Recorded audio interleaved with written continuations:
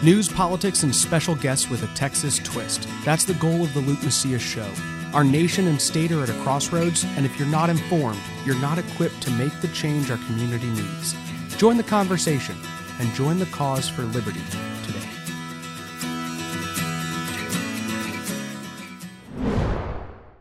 Welcome to episode 113 of the Luke Macias Show. I am joined by a pretty long-time friend and fellow conservative in Texas, Chip Roy, who has been my congressman for a little while. I tell people it was the first time I was really happy about voting for my congressman, and that's not something that most Americans can say, I would say. So thank you for that, Chip. But we met when you were in Texas doing various conservative things. I think you were working for Rick Perry at the time. I believe that's right. It was about a decade ago. Yeah. I was working for the governor, and I was considering whether I might want to run for something. Yep. And then, of course, I battled cancer. And Yep. We've known each other for at least around a decade. Yep. And we'll get into a little bit of your bio here over time. We're going to talk not only as a congressman, just as a fellow conservative, right? And I think as a nation, as a state, as a culture, we're in a bit of a trying time. And well, when I say we, when I'm often talking about the issues we believe in, I'm out and about. It's never about we Congress or we. It's we the people of Texas and what it is that we need to do to try to save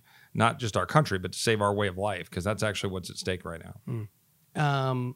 So when it comes to biologically, whether we're a man and a woman, when it comes to whether or not we have a nation that has a border, whether it comes to whether or not the money we spend, which is at this point in most situations, whether it's local government, state, federal, is it our money or is it our grandkids' money? Is it our great-great-grandkids' money at this point? Our churches, the values that we hold, the things that America even believed in, the things that we even agree to generally made an American are kind of all being questioned right now. And I think as a conservative, we can take a step back and view the fact that certain ideas we had that maybe were a little more mainstream are becoming more and more and more radical. What are we supposed to do as a result of that? Well, first of all, I believe that we are in an existential moment for the country, right? And we know that in 5 years from this July, we're going to be staring at our 250th birthday, right, in 2026. Yep. And I think it's a good moment for reflection and to have some introspection about what this country has done for the world, what it has done for us, but what's at stake right now. And, people too often, view this through political lenses. They go down the list of issues, the checkbox list of issues when you're a candidate and so forth. Right now, our way of life is directly under assault. That's the truth. And it's not even just a conservative versus liberal. This is just straight up, are you able to live free and have free thought and believe in the things that are, right? You saw that, what was it, a CNN study, or a CNN report about, the controversy about determining the biologic sex of, it's like literally for, if there's 8 billion people in the world, 7.999 billion know precisely how to determine the sex of any animal. Yep. Yet for some knuckleheads, they can't figure that out. Yet they're the ones deciding policy, and they're the ones, driving all of the media stories.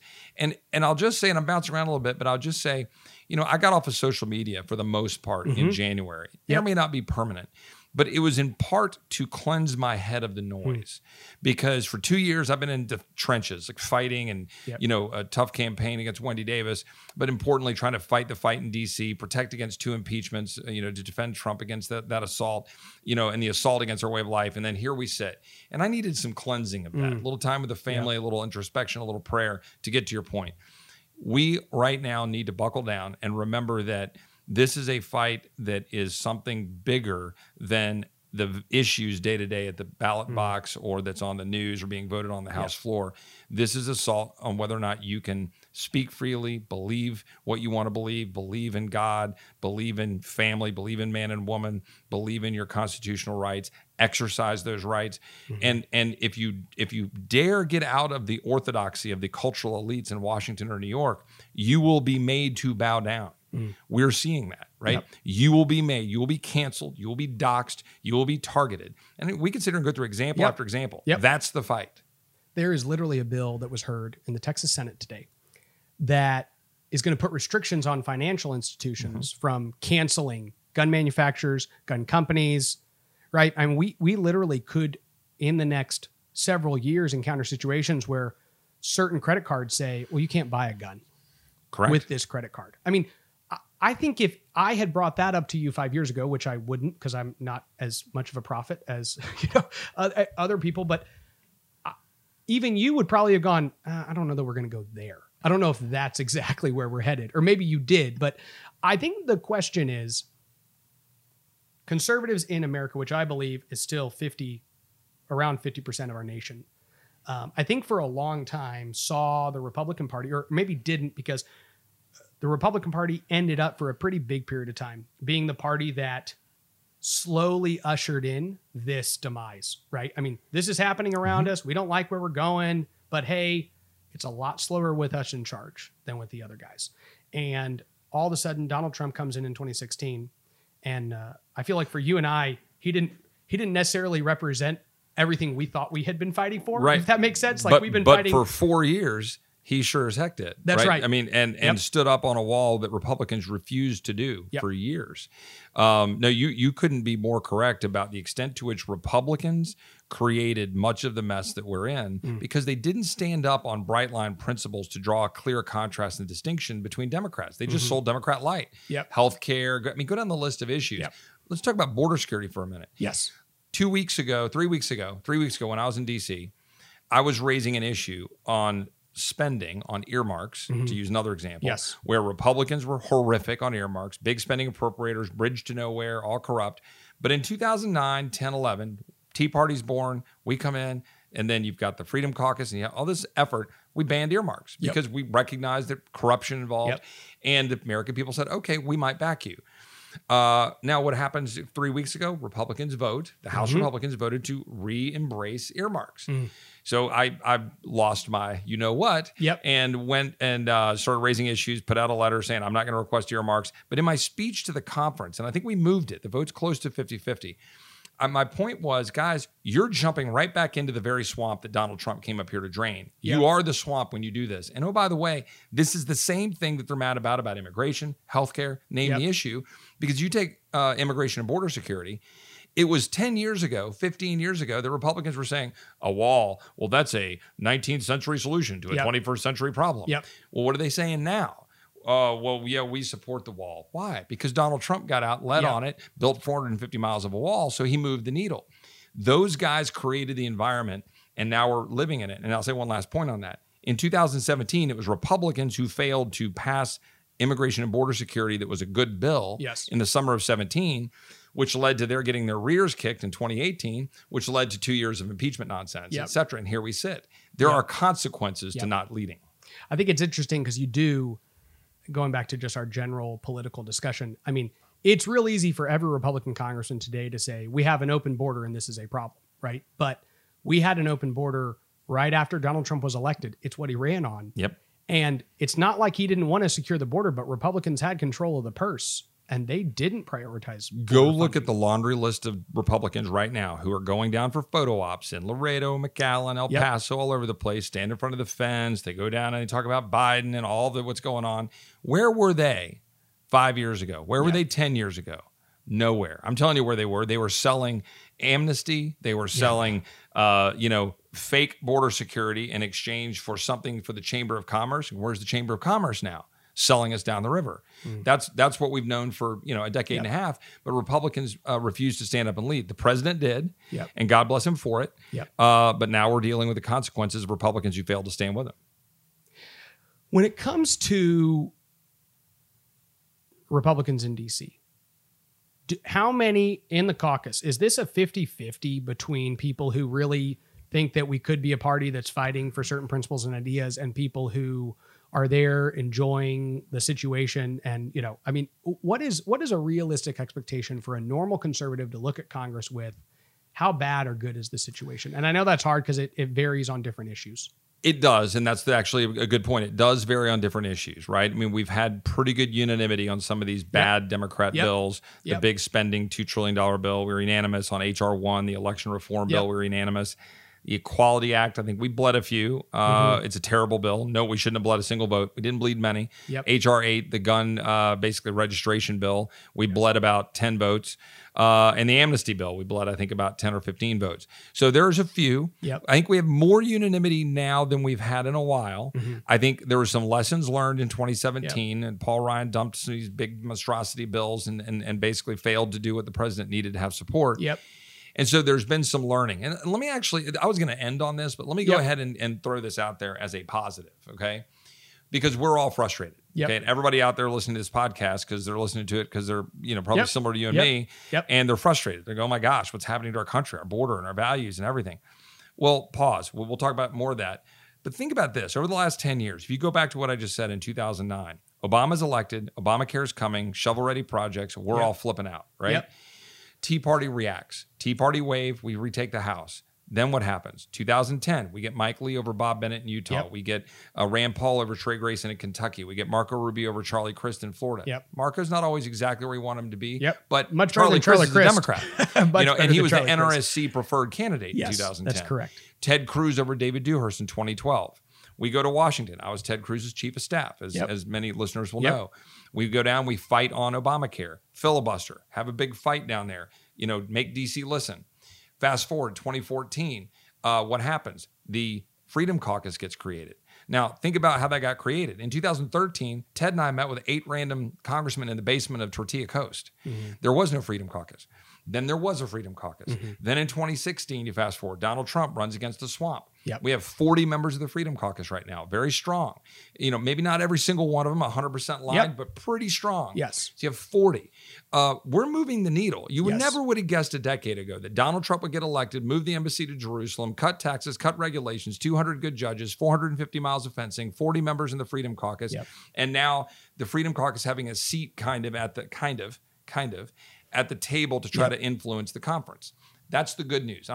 We should rally around that. Well, I was thinking about Mark Meadows being chief of staff, right? And I've said honestly, in Texas, I don't think anybody would ever expect our governor's chief of staff to be a Freedom Caucus member. I think in most states with the executive, they are not going to the most conservative group and saying, "Hey, you come head up my office." I mean, that does show a different perspective when it comes to not only the influence that organization has on a national stage that it might not have on a state-based stage, and also just the reality of how far conservatives have come. These are some people who 6 years ago, to your point, might be told, "Hey, you're just a nobody congressman who's not even making an impact," to you're the chief of staff at the White House. Well, That's a and pretty consider before Mark. Now, obviously, he had the sort of the Reince Priebus moment, and then Kelly, and so there was that early 6 months.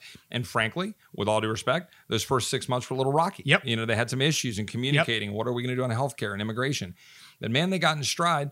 Mick Mulvaney, who was a former Freedom Caucus guy and stood up on the spending and earmarks fight and other stuff. And then Mark, and it does say a lot, and it says a lot about where President Trump was taking our country, and he knew where his bread was being buttered in terms of support in Congress, and I do think all of that matters, and it informs our thinking right now while we're frustrated, because I actually believe that the moment right now, maybe not unlike 1979 when we were right after Vietnam, right after Watergate. You had Iran hostages. You had, really hyperinflation. You had high interest rates. Gas lines. I go down the list. It wasn't good. Yep. And then we come in with Reagan and Morning in America, and he fights against the swamp in those early stages, and didn't get it as far as you and I would have preferred. But he ushered in a pretty good long wave of overall conservatism. Yep. And I think we've got an opportunity right now. And I'm going to say this: one awesome thing about COVID is the veil has been lifted on our corrupt education system. And I think people are seeing what our kids have been getting, brainwashed into believing over the last 30 or 40 years. Those of us who homeschool or private school, or our kids aren't brainwashed, but the poor folks have been sending their kids to public school, and they because they can't afford another choice. We've been teaching our kids America's evil. We've been teaching our kids all of this terrible stuff. This could be a moment, like the good Lord works in mysterious ways. This could be a moment to shock the conscience of the American people, and seeing what happens when you have open borders and cartels empowered and high interest rates and spending that's out of control, and what they're doing and saddling up with Iran and appeasing China. And people go, whoa, we don't need that. And we can have a massive pendulum swing back. I mean, I'm just saying what's possible. We got to go make it happen, though. Absolutely. You mentioned the border, And I think that there's an interesting conversation, and I've seen multiple people have it at different times. I don't know that either party has strongly decided that it believes that we should actually have a border. And what I mean by that is, I think there are those, and you've been literally loud about this issue throughout all of Donald Trump's presidency, through Biden's presidency. There are a lot of Republicans who do believe we should have a border. We should be a nation with a border. But I don't know that there's generally accepted principles within either party that says we should be a nation that actually decides who does and doesn't come in. And then we can have a policy discussion as a nation on how broad that is, how narrow that is, right? And so there's this generally accepted thing. And I think the liberals have been smart to figure out, actually, wait, if you don't have a border, you can just flood as many people across as possible. And people generally feel that the humane thing to do would be to not send these people home. And then eventually people feel bad about deporting anyone. So we're in this endless cycle that without an actual secured border, how do you end? And so that's actually because we'll get into a little bit more of your experience on the border. In fact, why don't you tell us about some of the things that even recently, because you've been down there, you've traveled down there. I know there's been some news stories, so I'd love to hear some of those stories.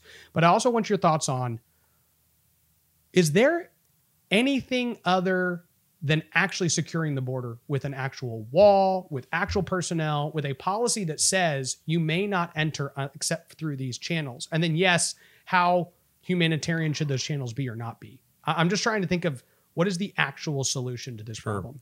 Well, first of all, this is a topic we could spend an entire podcast alone on, and happy to do that another time. Definitely. It merits that, and we should have that. And I hope to have more conversations. I hope to have a roundtable here in San Antonio about cartels with some prominent folks soon. But let's start with my recent experiences. I've been to the border many, many times in my career as a staffer, as a former federal prosecutor, first assistant attorney general. But then now as a member of Congress, I've been down there, I think 5 times, 6 times since I've been in Congress, which is only about 27 months. Tells you how important it's been. Most recently, last Monday, 10 days ago from this time that you and I are talking, I was in McAllen and was down there on the Monday night. And when I go to the border now, I don't do any of the dog and pony show. I don't do the helicopter rides, the boat tours, or go to DEA to go look at a stash of marijuana or whatever they've got. I've seen all that. What I usually do is I go down for one quick briefing, go and have dinner, but then I go down with people who know what's going on to the river and go talk to migrants. In this case, in this environment in particular, talk to migrants coming over and talk to line border patrol because they're the ones who will tell you the truth, right? You're not going to get the truth from all the talking heads and the higher ups. So you go get the truth. And so when I was down there last Monday, I had talked to about 50 migrants that came across, myself, just there at night, talking about 50 of them. I talked to a 7-year-old girl, Luke, who was by herself, 7 years old, from, I think, Honduras, if I remember it correctly, Honduras or Guatemala. By herself, there was a 12-year-old boy there seemingly taking care of her, not sure. He had met her halfway through Mexico. Now think about that, right? I mean, I've got a daughter, she's 10, a son who's 11. It broke my heart. Her mom's name was written on her arm under her shirt, and she pulled it up and showed. I'm not going to tell you what the number was, where it was, but it was a state, and she had the phone number. Allegedly her mom, but we don't know. Now, I could sit here and go through all sorts of stories about all the people I talked to. But what's happening right now on the border is an absolute abomination. As we, as Christians, as human beings, we should be appalled at what the Biden administration is doing in the name of compassion. And it is the false name of compassion. They are selling a bill of goods, and they are empowering cartels. They are endangering American citizens, and they're endangering the migrants that they say they're helping. Little girls getting, abused on the journey. Cartels taking these people and selling them into the sex trade or human trafficking trade right here in San Antonio. It's going on as you and I speak. I met with the district attorney of Bernie last week. She and I discussed a case where they had an American citizen employee of the Cartel del Noreste, of Los Zetas, that operate out of Nuevo Laredo. He had a carload of 5 illegal immigrants, and he was taking them to a stash house in Houston to put them into the human trafficking trade, slave labor and sex trafficking. One of the boys in the car, we knew, had paid $4,000 to the Cartel del Noreste to go to California to pick grapes. He didn't know he was about to get sent to Houston. Thankfully for him, we intercepted him. But this is going on every day. The cartels are getting rich, they're getting powerful, and currently they run Tamaulipas, the state across Rio Grande. Now, we could talk about this for hours, but what I'm telling you is, however bad you think it is at the border, It's worse. 171,000 apprehensions in March, over 100,000 in February. We've had over 350,000 this calendar year. We have 20,000 kids in custody. We have an unbelievable burden on our Border Patrol, who can no longer police the border. They're being pulled off the line to run processing centers while dangerous fentanyl comes in between the ports of entry and dangerous individuals. They estimate about 1,000 a day of people who come in who are gotaways, and they never get apprehended. We had the Del Rio sector. They estimate 26,000 in that sector alone that they've had come through this fiscal year because of camera traffic. Now, cameras don't pick up all the traffic. I could keep going. That's the state of your border. And you ask about whether there's a resolve to have a sovereign nation with a secure border. The answer is for the Democratic Party, I'm unaware of more than a handful. Yes. And among the Republicans, every one of them will talk a big game. I believe today it is better than it's ever been. Because of President Trump being willing to hold the line, build a fence, and make this an issue. And now because we're seeing how bad this really is. But I'm just telling you, I'm going to keep pointing out the hypocrisy of Republicans for 2 decades.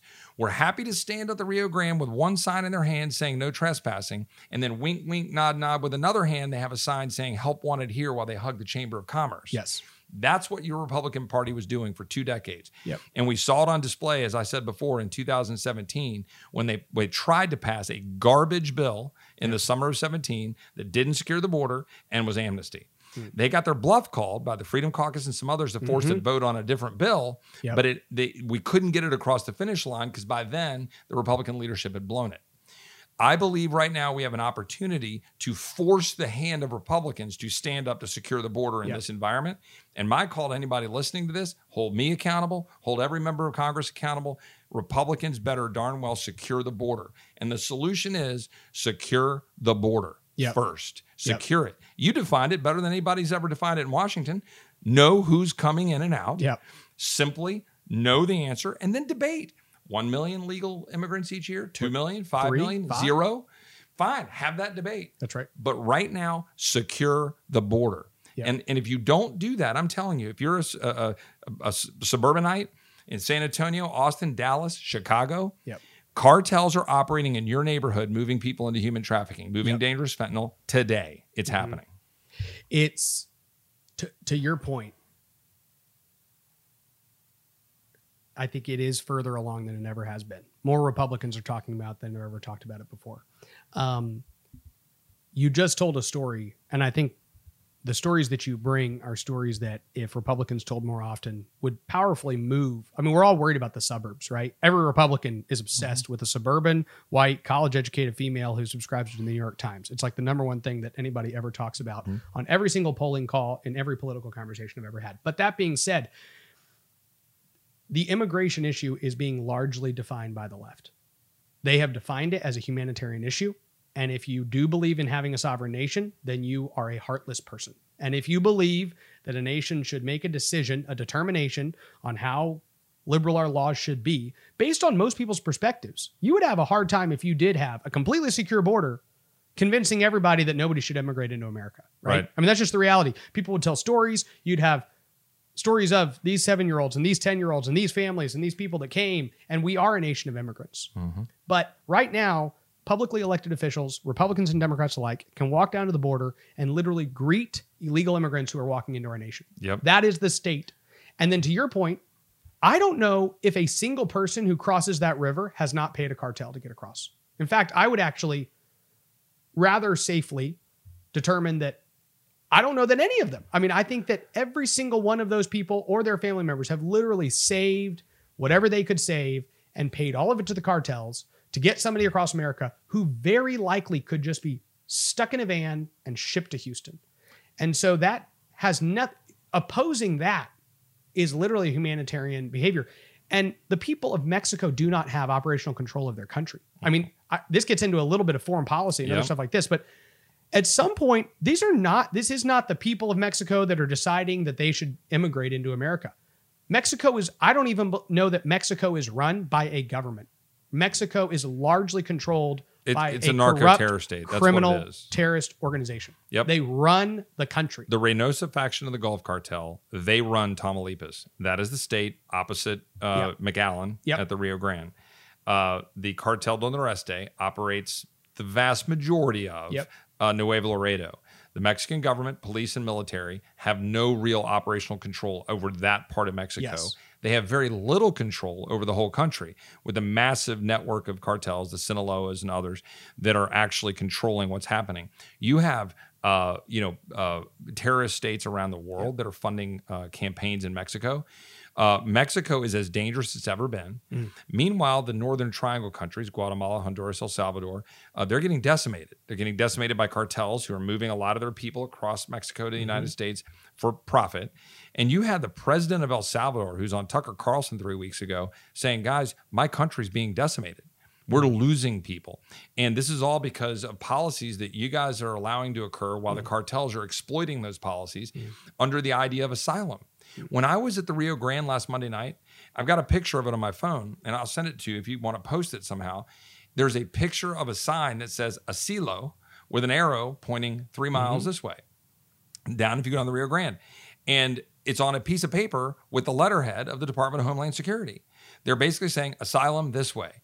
Well, of every individual who crosses the Rio Grande and comes into our country and seeks asylum under the current data, about 93% of them are immediately kicked out if they actually have a hearing because they don't have credible fear of persecution. People listening to this, you have to have fear of persecution under our laws, political persecution, religious persecution. You can't just come because, as the young man that I asked, and Breitbart recorded the video and they put it out on the internet if you Google it, I asked him, why are you coming? I asked him all the same questions. How'd you get here? Why are you coming? And he said, better job, better opportunity, can't get work at home. And you know what, Luke, let me just say for all out there listening, God bless him. I don't have any issue with what he wants to do. He wants to come to America. I would too. You would too. You would do anything for your kids and your family to come to our country.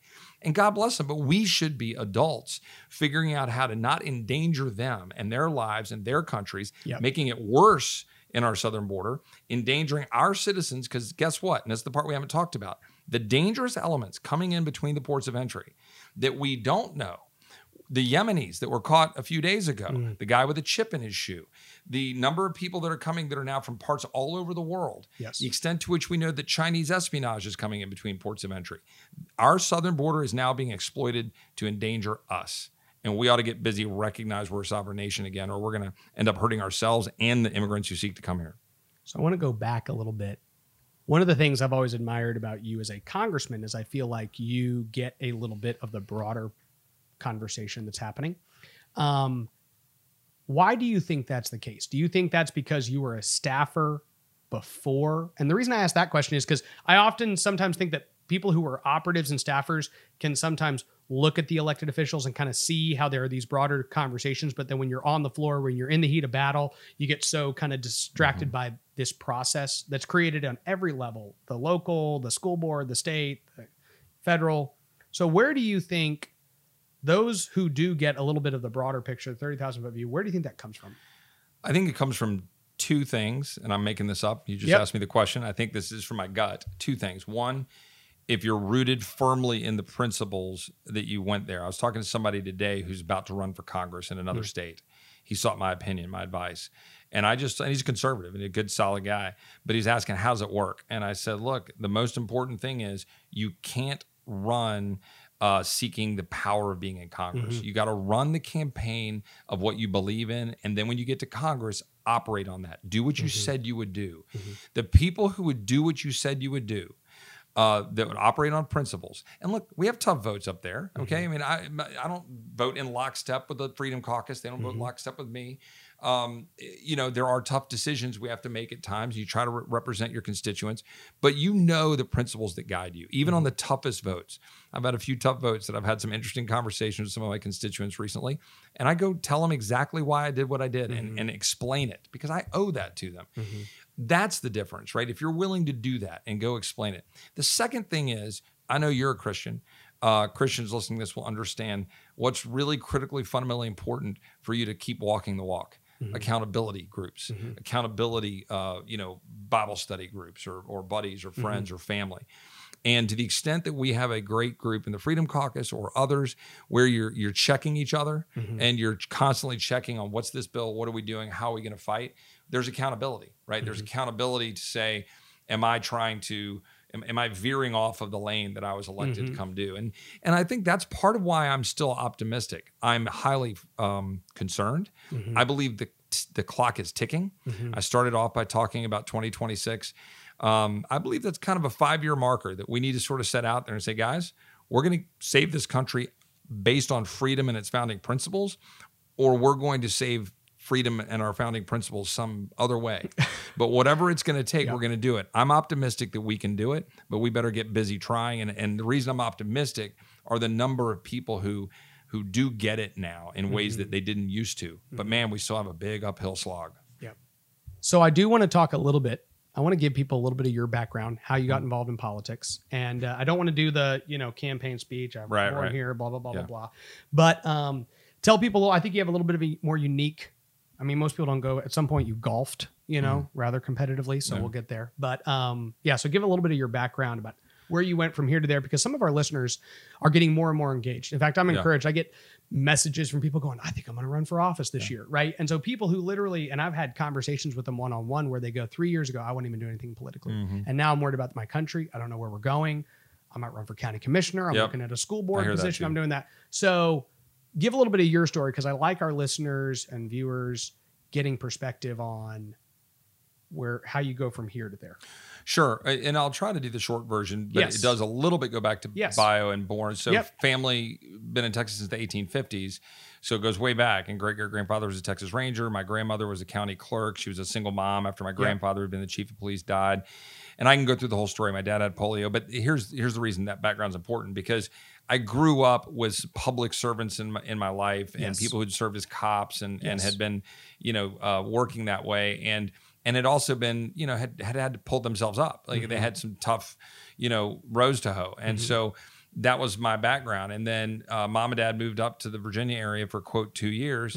20 years later, I'd gone to high school there and gone to the University of Virginia. And I bring that up because I got a business degree and I went into investment banking and I was working in that world, but I was steeped in our American founding and had gone to, UVA, which was founded by Thomas Jefferson. And I lived in a room built by Jefferson. And my first job was literally right down the hill from where Patrick Henry gave his famous, give me liberty, give me death speech at St. John's Church in Richmond up there on Church Hill. And I could sit here and go through that. I lived near Harper's Ferry and we went and reenacted John Brown's raid and we went up to Gettysburg. I was immersed in it and I loved it. I loved American history and I just sort of dove in it. I didn't major in it because I read it. I enjoyed it. I went and got a major from, in finance and information systems. Probably do you better than a degree in history. Well, that's kind of that was my thinking. It's like, I want to go get a job, right? So I want to go get training. But I read history, love it, lived it. And so all of that now leads to, I kind of thought, so I was working and I was like, I'm going to go to law school. Because I had an undergraduate business degree and I had a master's degree. You'd mentioned I'd played golf in college and I'd quit and had caddied for a golf teammate of mine. I was living in Hilton Head, South Carolina for a year, just taking a break. And my dad had a recurring polio issue. So I took care of my family for a bit, did a little consulting work while I applied to go to law school. And so applied to University of Texas, got in. And the George W. Bush, Al Gore campaign was going on. It was fall of 2000. So I volunteered on the campaign. Then I went to work in the office of the Texas Attorney General, who was then John Cornyn. Worked on his 2002 campaign. And then he asked me to come work in Washington on the Senate Judiciary Committee. I thought, that'd be cool. I'll go do that for a year or two. And then I'm going to go to the private sector. Well, and this is where the Lord laughs at you and has a different plan. And I won't go through my whole life story, but, I then served there, came back as a prosecutor, worked for Governor Perry, and helped him write a book called Fed Up. And I've just always been in and around this kind of conservative public policy sphere, thinking I was going to go out to the private sector, but the Lord kind of laughed me back into public service, whether it was a federal prosecutor or in the AG's office. And then when Congressman Lamar Smith, my predecessor, who had served for 30-ish years, announced he was leaving office 3.5 years ago, there was a crowded field, and I didn't really believe that the field was going to produce someone that would go to Washington and necessarily kind of know how to get things done and change the field. So I decided to throw my name in. And got in, and the Lord got me through and a lot of hard work and people beating doors and making phone calls got me through a crowded primary, runoff in the general, and then last year I was blessed not to have a primary runoff, but had a $30 million race against Wendy Davis. So for anybody thinking about running, all I would say is just get into it because you truly want to change the game, not because you want to have a title. Yep. One of the nicest things somebody said about me was Brian Phillips, who does communications work for the Texas Public Policy Foundation. I was at an event earlier this year, and he said, I don't know anybody in Congress who could care less about him if he lost his job than Chip Roy. And but cares more about the people he represents and wanting to fight the fight. And I don't know if that's true, but it was a nice thing to have said about you because that's the way I feel. I like doing what I do, and I feel like the Lord has me there for a reason. And that's what's important. But the title and the being in the House, it's an honor, but it's not a thing that you seek to achieve, because what you want to achieve is freedom. Yeah. That's I mean, at the end of the day, it's what I want, because as a Christian, we advance the mission of Christ more easily, more readily, and that's the whole purpose of our existence here in a free country. That's just the truth.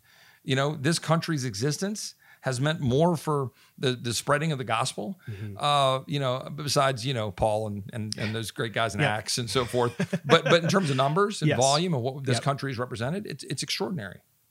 You said something that I think is important, is it's changed the game. And I think it's interesting that whenever you get elected, because you've been with these people and I've helped various different people across various different spectrums. And I found it doesn't matter if you run for school board, city council, county commissioner, state house, state senate, Congress, anything else.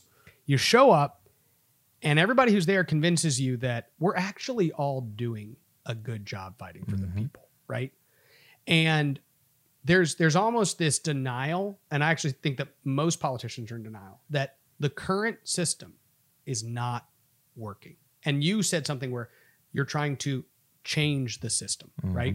And I think that that's incredibly important because it implies that the system isn't working for the people. And that alone is kind of hard. There's kind of a self-awareness needed, and to be honest, to like admit that, because you have to show up, and then it's kind of a weird thing. I tell people, you have a job. Let's say you work at USAA, right? Like, imagine walking into USAA and then telling all your employees, this place sucks. And like, we screw over everybody and the customers are getting hosed. And then saying, I'm going to go back to work every day. It's not going to be very fun. Like, honestly, your own employees are going to start going, hey, we don't like this guy. And you know what? You're definitely not going to get promoted from within. Like, nobody within is going to go, you know what? He should be a manager, which on Congress would be like, he should be a floor leader, right? He should be a whip. He should be this. And so then they're going to go, keep him down at like the floor level. And we can't really fire him because there was this democratically elected process that put him in here, and we don't get to hire and fire. That's what the way I describe although tell Marjorie Taylor Greene about how much they're trying to use their power to kick people out. And look, does that make sense? Yeah. So I thought that analogy, because it's the only thing that makes sense. It also I'm trying to give grace to people who show up and then just decide I want to stick with the system, and that's why I think they do, because they're like, look, I have to show up to work every day, and I've just realized that like, if you tell people that this business, which is the system, is not helping people, they take it personally. They all think you're personally insulting themselves. Again, this could be an entire podcast, and it'd be interesting. Well, that'll be the next one, definitely. It really would be interesting, right? I mean, when you talk to Senator Ted Cruz, and I was his chief, Senator Mike Lee, Senator Rand Paul, when you go to the House, you talk to the Freedom Caucus guys, man, you're on some lonely island sometime. And even when you have a few compadres, right? You're sitting there and the laser's shooting through the back of your head. So 2 years ago this June, when I objected to the $19 billion of spending, I was like, Chip, what are you doing? But that wasn't as big of a deal as when I then started objecting to all of the amendments being offered in an appropriations process and forced about, 50, 60 votes on the floor of the House into like 3, 4 o'clock in the morning. And I was doing that because they weren't doing what they needed to do to fund the border. And, we needed to force the issue on that, as well as some other things that were going on at the time. There were multiple issues. So guys, no, we're not going to just let you move these things through by unanimous consent and voice vote. Man, the number of people come in, who was that son of a bleep who's forcing all these votes? I got a dinner I got to go to. Well, hell's bells. I'm sorry if you had to miss your, steak dinner because I'm forcing you to vote on a bill or vote on an amendment. But it really is you have to be willing to have people look at you and not like you, okay, in that group. Now, that's a balance because you want to be able to get stuff done. You want to be able to work with folks. But at the end of the day, I view it this way. If I'm not popular in a body that has about a 9% approval rating, maybe that's okay. Yep. But I do think it's important, and what I try to do is always tell people ahead of time, here's what I'm doing, here's why I'm doing it, and not get personal. Yep. And I'm gonna get personal when they're, when I'm talking about that 7-year-old girl, I'm gonna get personal when they're attacking my rights. I'm gonna go after them on the floor. But you got to work with folks, and so talk to them, do it. That's fine. I worked with the Democrat to move a bill last summer, the PPP Flexibility Act, et cetera. And you can do that, and people respect you. And I've been pretty amazed. As long as you explain it, people generally respect where you're coming from. If you're working hard and fighting, just show up, right? Yep. And I know that there are some times that you have fought that even people in the Freedom Caucus or others probably also didn't like what you were doing. Meaning, there are going to be fights you have that even your own friends don't always want you to have. Right. And that's natural, right? Mm-hmm. I mean, there might be a time that I go, I'm going to fight on something. You're like, Luke, that's not a hill to die on for me. I'm fighting on this deal. Yep. And so it's that back and forth. But I've really, I think the changing the system is kind of the key about what you said when it comes to not changing or staying the same, which is that most people who get elected to Congress, and when you have these open seats and there's 27 people running in a Republican district, they all say Congress is broken. Right. But the truth is, within a year or two, 9 out of 10 of the ones elected are convinced, actually, the Republicans here are really trying to do the right thing. Right. Which means that thing I told everybody when I went there, I do not believe anymore. And when I was on the you're now not trying to change the system anymore. When I was on the floor a few weeks ago with Marjorie Taylor Greene, and we objected on what they call the suspension calendar. Mm-hmm. Well, there were 10 Democrat bills, 3 Republican bills. It was a Monday. They had just spent the previous week attacking Marjorie. They're continuing to make us go through magnetometers. They're all voting by proxy voting. Yep. We have a fence with a razor wire around the Capitol. Yep. We never get to offer amendments. They're jamming through a $2 trillion bill, and they want to jam through 10 of their bills. And then what does our Republican leadership say? They say, well, those are bills that aren't controversial. And if we don't let those go through, they're just going to pass a rule and they're going to pass them anyway. And I said, guys, hold on.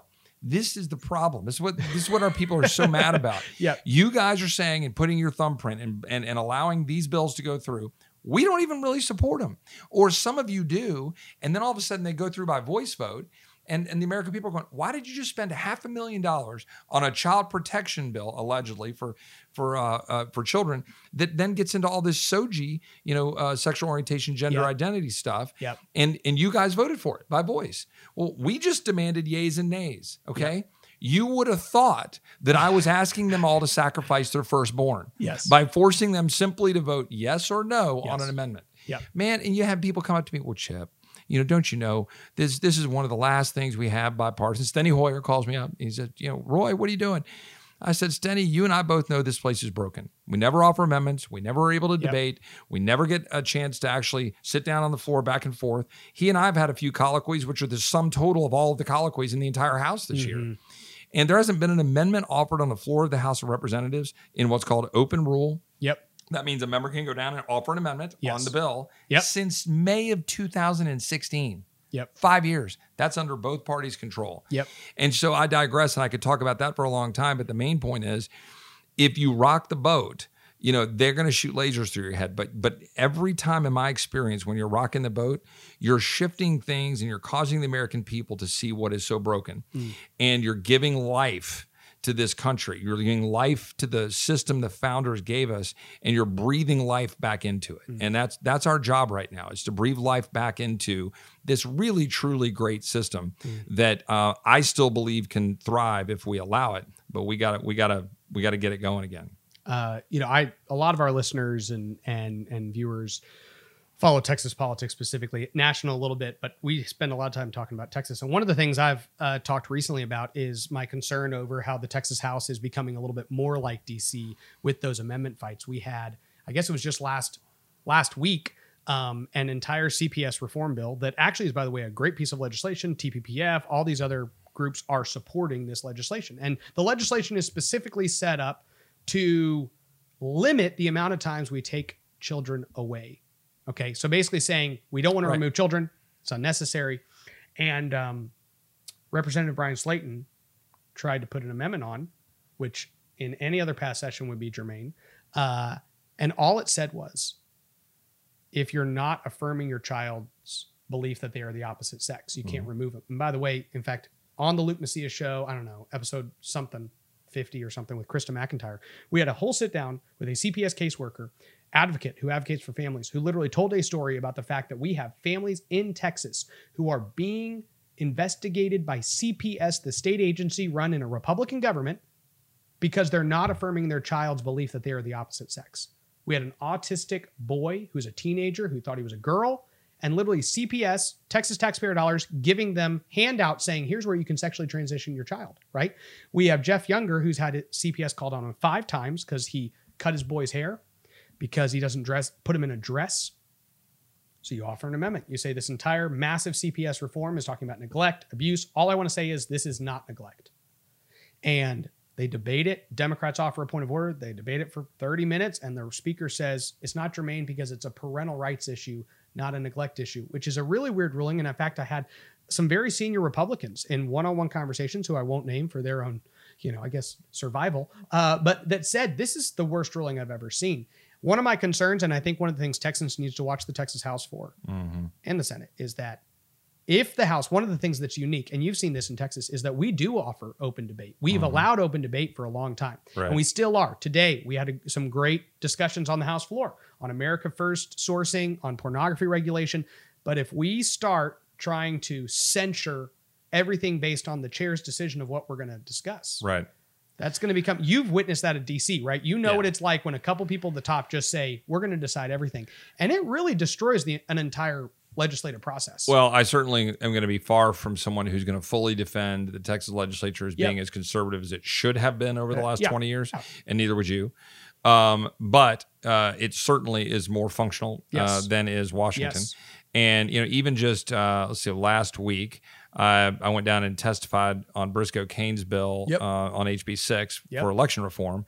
And that was my second attempt because the first time I'd gone down there, as you know, it got blown up because the vice chair was basically countenancing essentially a rebellion from certain members in the House saying that they needed to essentially take over the committee. And this is the kind of thing that you start worrying about what it's going to do to the Texas House. Say, guys, we work together. Let's offer amendments. Let's debate the issues. Let's not turn it into the circus show that is Washington. Because I'm telling you, all that the House of Representatives in Washington has turned into is I go to Washington, I push a red button, occasionally a green button, usually when it's one of our amendments to undo something. And then I go give a speech, sometimes on the floor, but it's hard to get floor time, or I go give a speech in front of a camera somewhere or a video camera. That's what I do. We have not had a hearing on any one of the bills passed this year. Not one. All of those bills have been passed. No hearing, no committee work. It just went straight to the floor, $2 trillion. Straight to the floor, HB 6 amnesty. Straight to the floor, HR 8 gun bill. Straight to the floor, HR 1 election reform bill. That's the reality of what's been happening on the floor of the House of Representatives. And we do not want that to come to Texas. And I'll say one last thing about Texas. Man, this session, and we're halfway over, Texas needs to finish strong, man. We have got to send a loud message on election reform. We got to send a loud message on guns. We got to send a loud message on the border, offer any support we can. We need to demonstrate that Texas is going to stand up and lead. Frankly, we're giving a little way to DeSantis and some others that are starting to lead, and we need to get up there and lead again. I think that election reform hearing is a great little insight that I think brings up kind of a contrast between Democrats and Republicans. So the truth is, Jessica Gonzalez, who is a very far left liberal member from Dallas, who's the vice chair of elections, she's been appointed vice chair by the Republican speaker, that's fine, decides to basically lead an insurrection, which by the way, you and I have watched the Texas House for a long time. We've never seen this. We've never seen a vice chair just go, I've got the gavel, which she did. But here's what I point out to people. Nicole Collier and all these other Democrats, they were with her. Okay. They were working together to completely foil the process. Okay. So when Democrats do this, guess what they didn't get? They didn't get brought into the back office by all the Democrat leadership and say, what are you doing? This is ridiculous. They were like, this is awesome. We just foiled their plans for a week. Now, Marjorie Taylor Greene, Chip Roy go down to the floor and say, I think we should have ayes and nays. And it wasn't just Democrats coming up to you saying, Chip, what are you doing? What's going on? It was Republicans. And I bring that up to explain to people they fight differently than us. Like Democrats fight differently. I tell people, Jessica Gonzalez completely destroyed the process. She's probably the person you'd want in like an alleyway if there was a knife fight. Because like that girl, whatever she believes, I vehemently disagree with her. But she's like, evidently she clearly thinks this is really important because she's like, I'm holding this gavel, right? What Republican would even do that, even try? And so that's where I get a little concerned. Not by anything you said, but I think that just brings up another point of you have the Overton window. We discussed that a little bit. And so, but you have these different instances of what's acceptable, what's not acceptable. And I feel like Democrats as a party in general, not everybody, but Democrats more often than us are actually trying to push their ideas aggressively further left. And we're just happy if we get a little bit of a victory towards the top. And so I'm just interested in your general observation too, because you've seen a lot more process stuff of how that works in DC and Texas. Just at what point do you think, and this goes to your 5 or 6 year time period that you say, when are Republicans going to wake up and go, well, we need to fight on all these levels? So this is where I think the former president Trump's great strengths lie. Yes. And the reason he has such a strong following, I think it's the reason why you saw so many Hispanic voters in the Rio Grande Valley flocking to Trump. When everybody said all these Republican wishy-washy hand-wringers, Chamber of Commerce, we can't stand up for border security. Nonsense. Nonsense. Hispanic Americans, they want a strong border. That's right. Hispanic Americans who are working at CBP, they know the cartels are trying to kill us. They want a strong border. Trump got up and led. Trump didn't look back and hand wring and wonder what people were going to think of him. And he took all the arrows and the impeachment fights. And so if Republicans back away from that, they die. If Republicans can figure out how to take that, and it's not even the policy issues as much as just the willingness to fight. That's right. And that's the truth. And what I would say is that we've got, this is my point going back to what I started with. We got a 5-year window until 2026. We, American-loving conservatives, Republicans, if you are one, we have a limited window to save this great experiment for our kids and grandkids. I believe that in a way that we say, oh, this is the most important election of our lifetime, all these things over the years. Guys, at $30 trillion of debt, we've spent $6 trillion in the last year. They're trying to do a $3 trillion infrastructure bill. We've got wide open borders. China's trying to kill us. Our currency may not be the reserve currency. They're trying to get rid of our ability to have natural gas, et cetera, and lead the world in energy. We're saddling up with Iran. I can go on and on and on. Judges, we got to get busy. And I mean now. And the only way to do it is to stand up and be heard, is stand up and fight. Stand up against all of these corporate cronies who are trying to take your country away. Major League Baseball, stick it to them. Don't let them get away with taking the All-Star game, moving it from Atlanta, 50% black city, to Denver, 10% black city, and pretend that somehow they're doing something great for black Americans. It was a fraud, total fraud. Call them out on it. Call American Airlines out. Call Southwest Airlines out. Call Michael Dell out, because they're going after Texas legislators for daring to want to have an election system we can believe in. Call them out and do it loudly and proudly. Stop kowtowing to these corporate fascists. That's what they are. These woke fascists. And get down to the legislature, make them stand up and have a strong legislative finish, a good special if we need one for redistricting or anything not done. And then tell these corporate hacks to pound sand. We love America. We love Texas. And if we do that and we stand up and fight, and if your leaders do that, then we've got a shot. And that's what I put my faith in, besides the Lord Almighty, that we can save this country.